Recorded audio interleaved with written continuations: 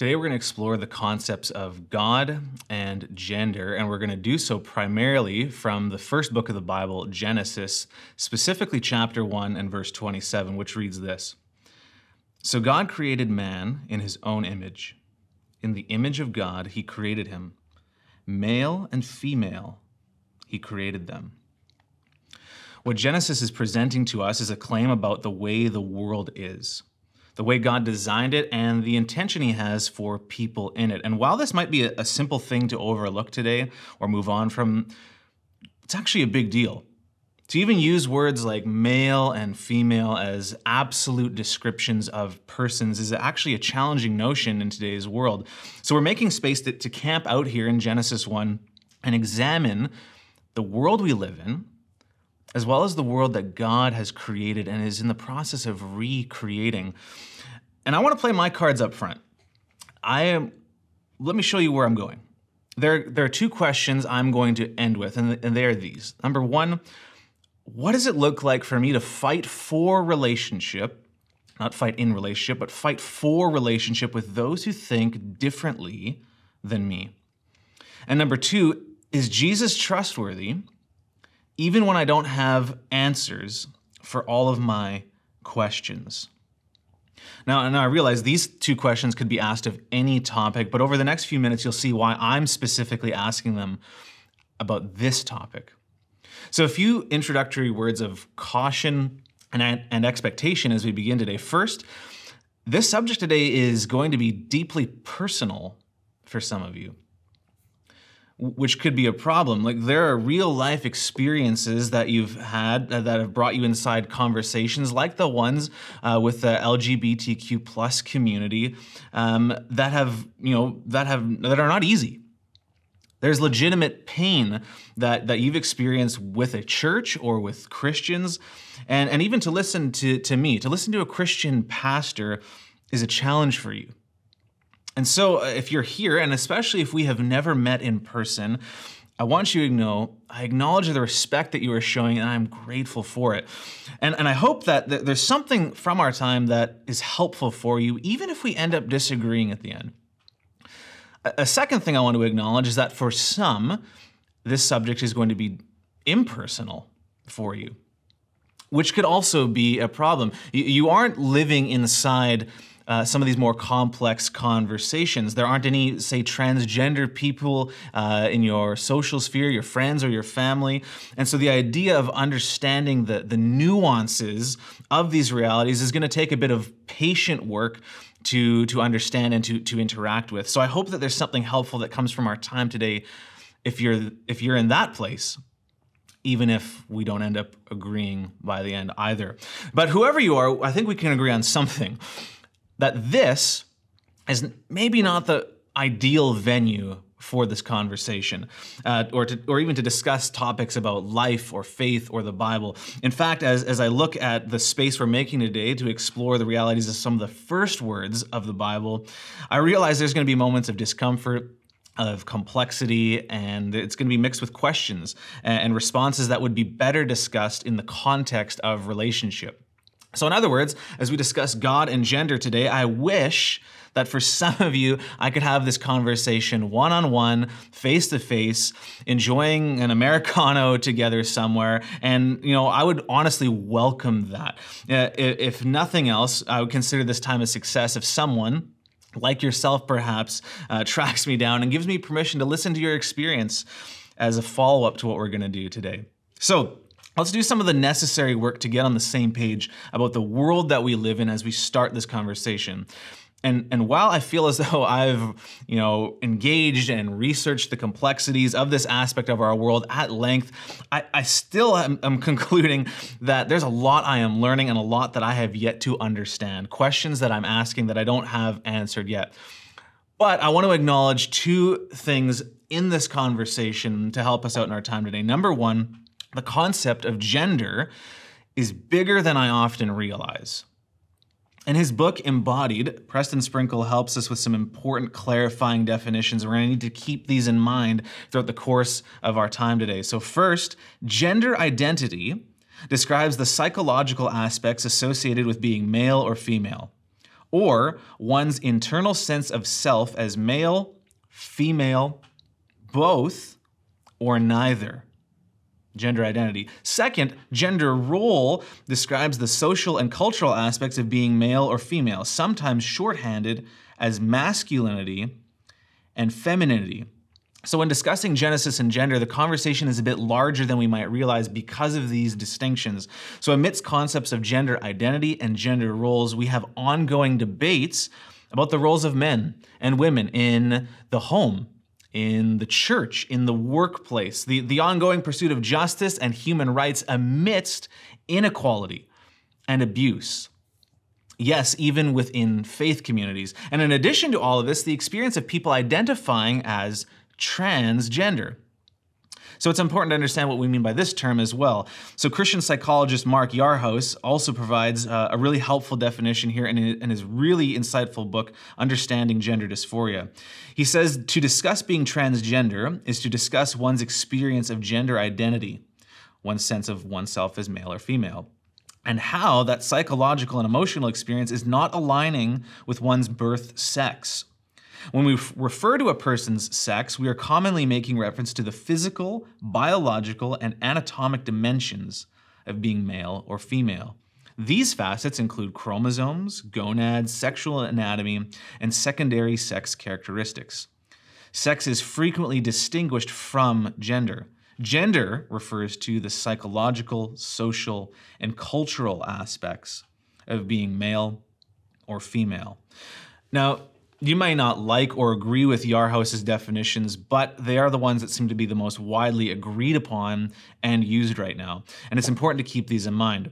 There's one more important piece to this, so again, to look to Yarhouse.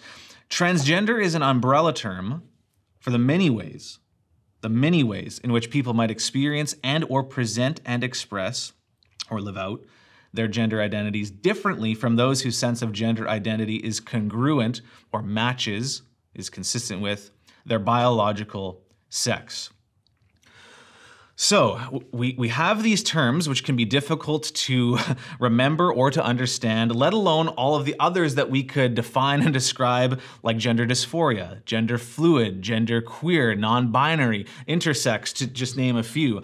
And we also have a variety of experiences, from simply preferring different pronouns, he, him, she, her, they, them, to hormone therapy and to surgical procedures. So again, I say, the discussion about God creating us male and female clearly needs to be handled with extra care and thoroughness than perhaps ever before.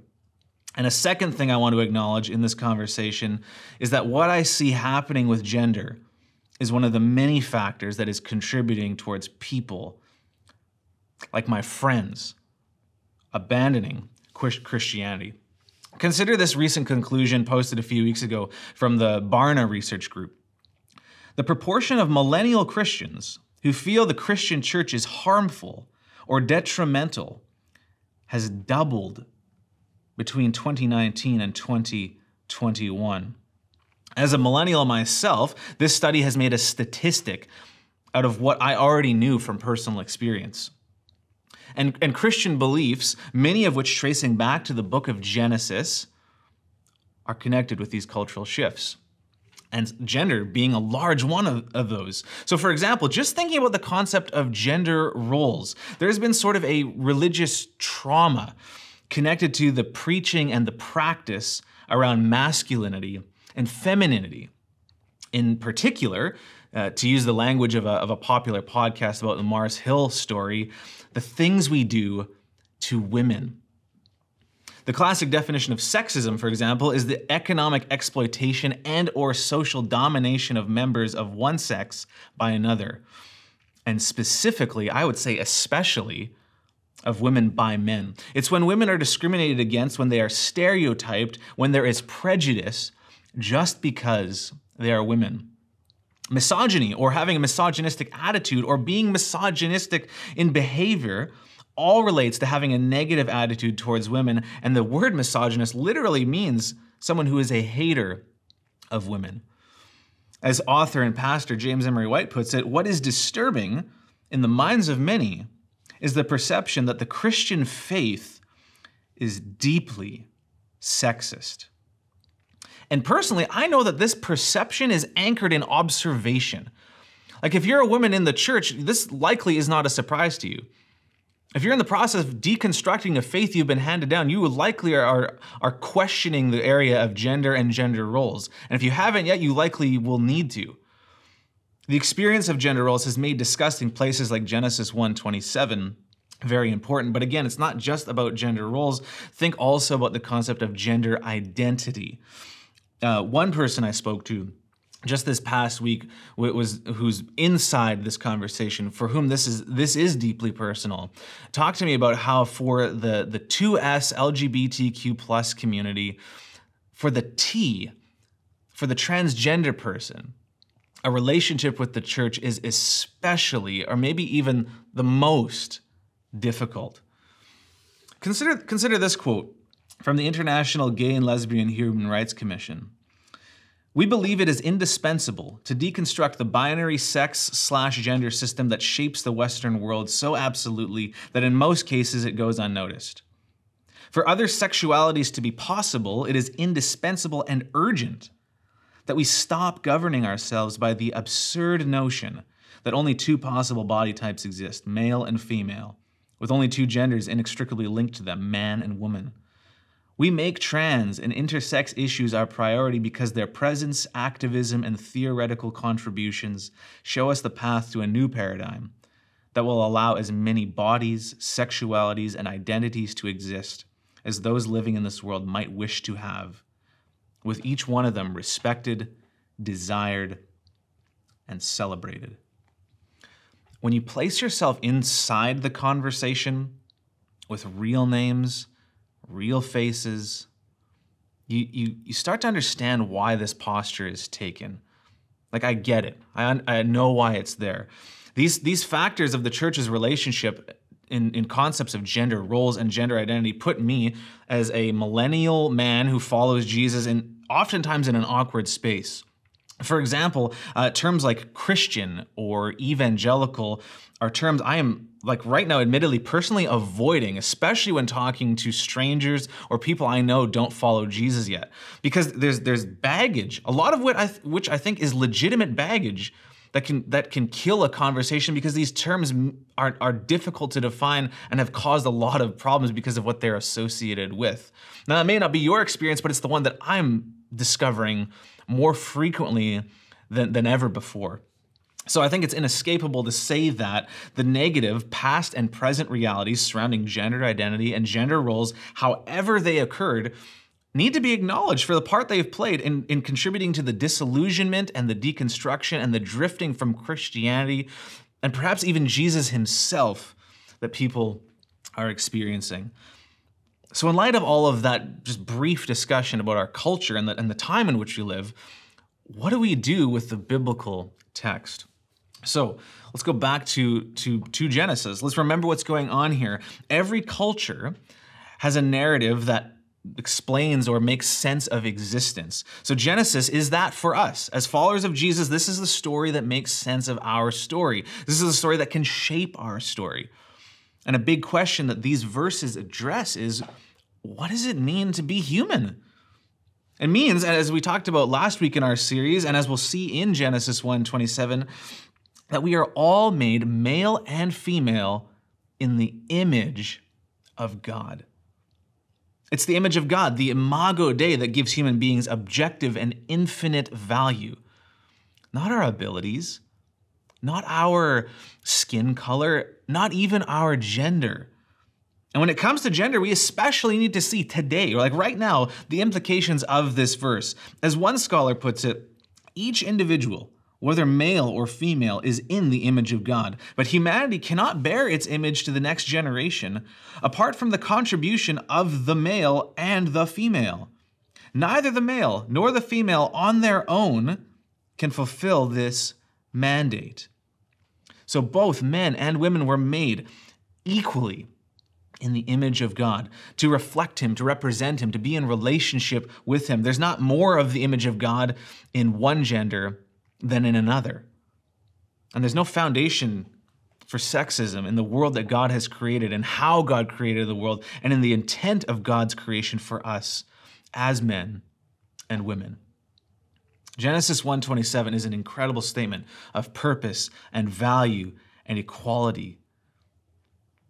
God created us in the image of God.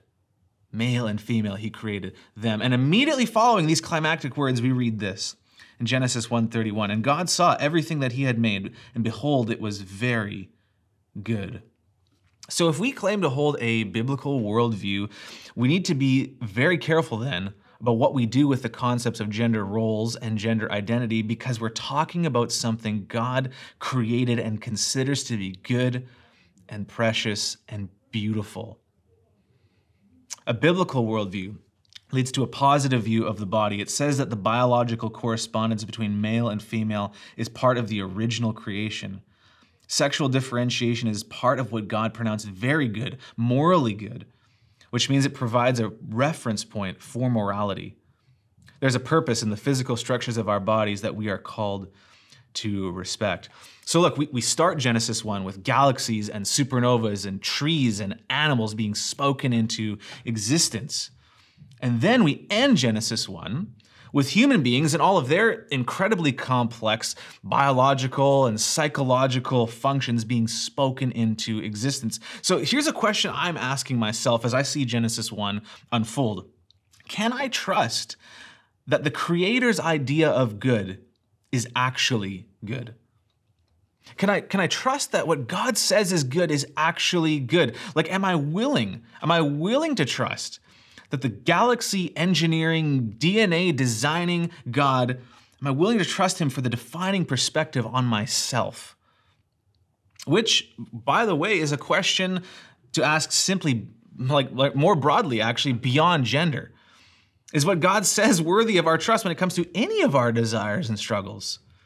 Like, we're all out here chasing the authentic self and fighting for the liberty of defining that, determining it on our own. But for me, it doesn't seem like that's really satisfying. And I think that's true for our society. It doesn't seem satisfying to us. As one author puts it, we're drowning in freedom, but we're thirsting for meaning. And from the perspective of the Bible, the story from the start is that humans are made male and female in the image of God, and that this is very good. According to the Bible, our identity is found not in our desires, but in our design, which is a freeing and good reality. Beyond Genesis, though, here's one of the main reasons I believe this is the strongest conclusion that makes sense of our existence.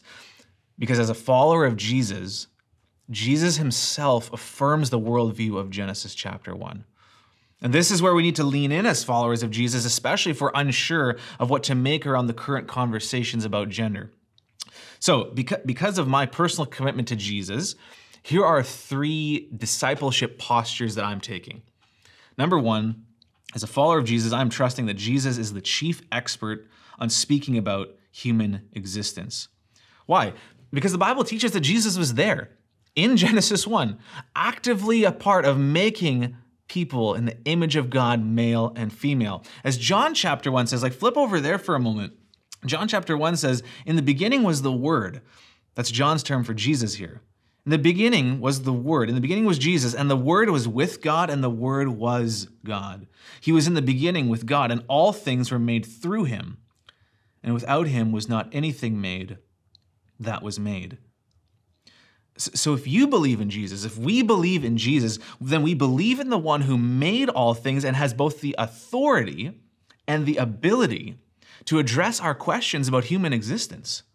And one such question appears in places like Matthew chapter 19, where a group of Jews called Pharisees ask him about divorce. And his general response to their specific question takes them back to our text, Genesis 1:27. He answered, "Have you not read that he who created them from the beginning made them male and female?" So look, while the author's intent in Genesis is not to specifically insert a voice into all of our current questions about masculinity, femininity, LGBTQIA2S+ conversations, Jesus' use of the creation framework reminds us again that this is the story that makes sense of our story. This is the narrative from Genesis that Jesus considers to be normative, and Matthew thousands of years later. This is the narrative that Jesus believes defines our existence, and it's not relevant just in ancient history. It's relevant now. And I realize, though, that even in talking about this, that this is a lot easier for some of us to accept than others. If you've listened to sermons before, if you grew up in a Christian home before, if you went to a Bible camp before, if you're just kind of part of Christian culture in general, this is probably a bit easier for you to accept. And so I realize the tension that somebody who's maybe closer to some of these issues feels even in hearing some of these claims. So let's pause and take this to a place where it lands maybe most emotionally in our present experience. How does the worldview that Jesus claims is good impact our relationship to the transgender community? So could I encourage you, if you are there, if you're unsure about where you are, to give Jesus a shot. To come to him, to figure out what's burdening you. And maybe it's not gender, maybe it's something else. To see that maybe he is trustworthy, even if I can't understand fully why. Because the second posture I'm taking as a follower of Jesus is this: I'm trusting that he completely understands the human experience. Let's go back to John 1 for a moment. We read that Jesus was there at the beginning and that he created us. But we also read this: and the Word, again Jesus, became flesh and dwelt among us, and we have seen his glory. Glory as of the only Son from the Father, full of grace and truth.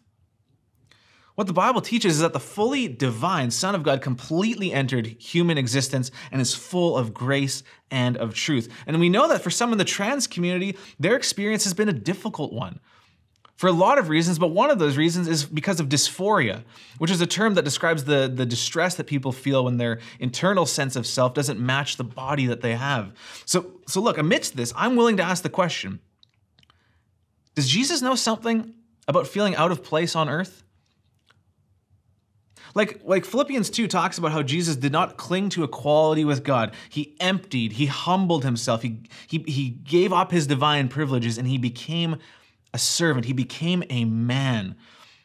Could it be that Jesus is actually a safe place to bring your real struggles and real questions to, knowing that he gets you and that he's full of grace and of truth? Could it be that Jesus is actually a safer person to be real with than Christians themselves have sometimes taught or modeled or behaved around you? And in light of who Jesus is, should it not be that the church could be the place that people could run towards to find compassion rather than flee from because they found condemnation? A third discipleship posture I'm taking is that as a follower of Jesus, I'm embracing the world that Jesus is already in the process of restoring. So look, we're in the series that looks at what the Bible explains about the beginning of history, but the Bible also describes the end of history. And just look at one of these places from the last book of the Bible. I heard a shout from the throne. So this is in heaven. I heard a shout from the throne saying, "Look, God's home is now among his people. He will live with them and they will be his people. God himself will be with them." So as heaven comes down to earth, this is what occurs. He will wipe away every tear from their eyes, and there will be no more death or sorrow or crying or pain. All these things are gone forever. And the one sitting on the throne said, "Look, I'm making everything new." This Jesus, the one who designed us, the one who gets us, the one who is already at work now to restore all things, cosmically, yes, but also individually. This is the Jesus we're talking about. Renowned biblical scholar Richard Bauckham once said, "Biblical commands are not arbitrary decrees, but correspond to the way the world is and will be." So anything that God instructs us to do when it comes to gender aligns with the designs that God calls good at the start and will call good for eternity. This is why in a place like Colossians 3, we see a command followed by an alignment with reality. Do not lie to one another, seeing that you've put off the old self with its practices and have put on the new self, which is being renewed in knowledge after what? After the image of its creator. Look, if we're Christians, we've entered into the story of God, a story that has placed us on a trajectory of transformation. So we're all entering and journeying in this story, incomplete, allowing what God says is good and true to shape and change us by the power and the presence of the Holy Spirit. And in that place, we're increasingly looking at ourselves and others through the lens image of God. We're all in the process of putting our desire for self-identity aside in place of our real identity as God's creation, God's masterpiece, God's children. So whoever you are, whatever you are asking when it comes to gender identity or gender roles, you need to know that you could not be more valuable to God.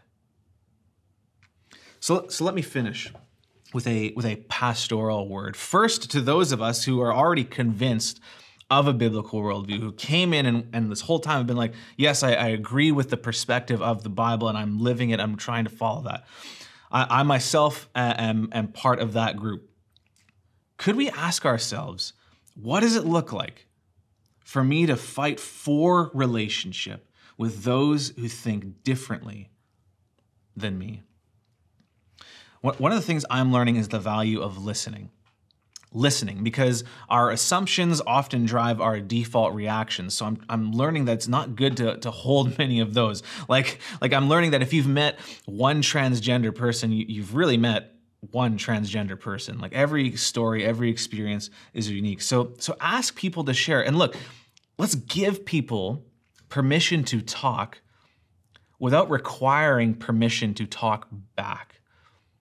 Let's be people who listen. I'm learning that for a lot of things in life, transformation takes time. So we shouldn't expect people to immediately agree with or behave in all the ways that we ourselves might. And I know for many of us, this is hard. It's difficult to relate to people because we're overwhelmed by what we don't understand. But as somebody who I heard from this week who has more gay and lesbian and transgender friends than I do, this was super helpful. What he said was, you may not be able to walk a mile in somebody else's shoes, but you can walk a mile with someone. So are there people that you could spend time with and fight for relationship with, even if they think differently than you or than me? And secondly, a pastoral word to those of us who are not settled on the teaching of Jesus, or are maybe unsure about the teaching of Jesus and feel the tension between all of these things right now. Could I encourage you to identify what the barriers are to belief in Jesus, to giving your life to Jesus? Could I ask you to identify the frustrations you feel, and then to patiently ask yourself the question, maybe with others that you know and trust, is Jesus trustworthy, even when I don't have answers for all of my questions? Whoever you are today, you are made by Jesus. You are made for Jesus. Track me down for that coffee sometime.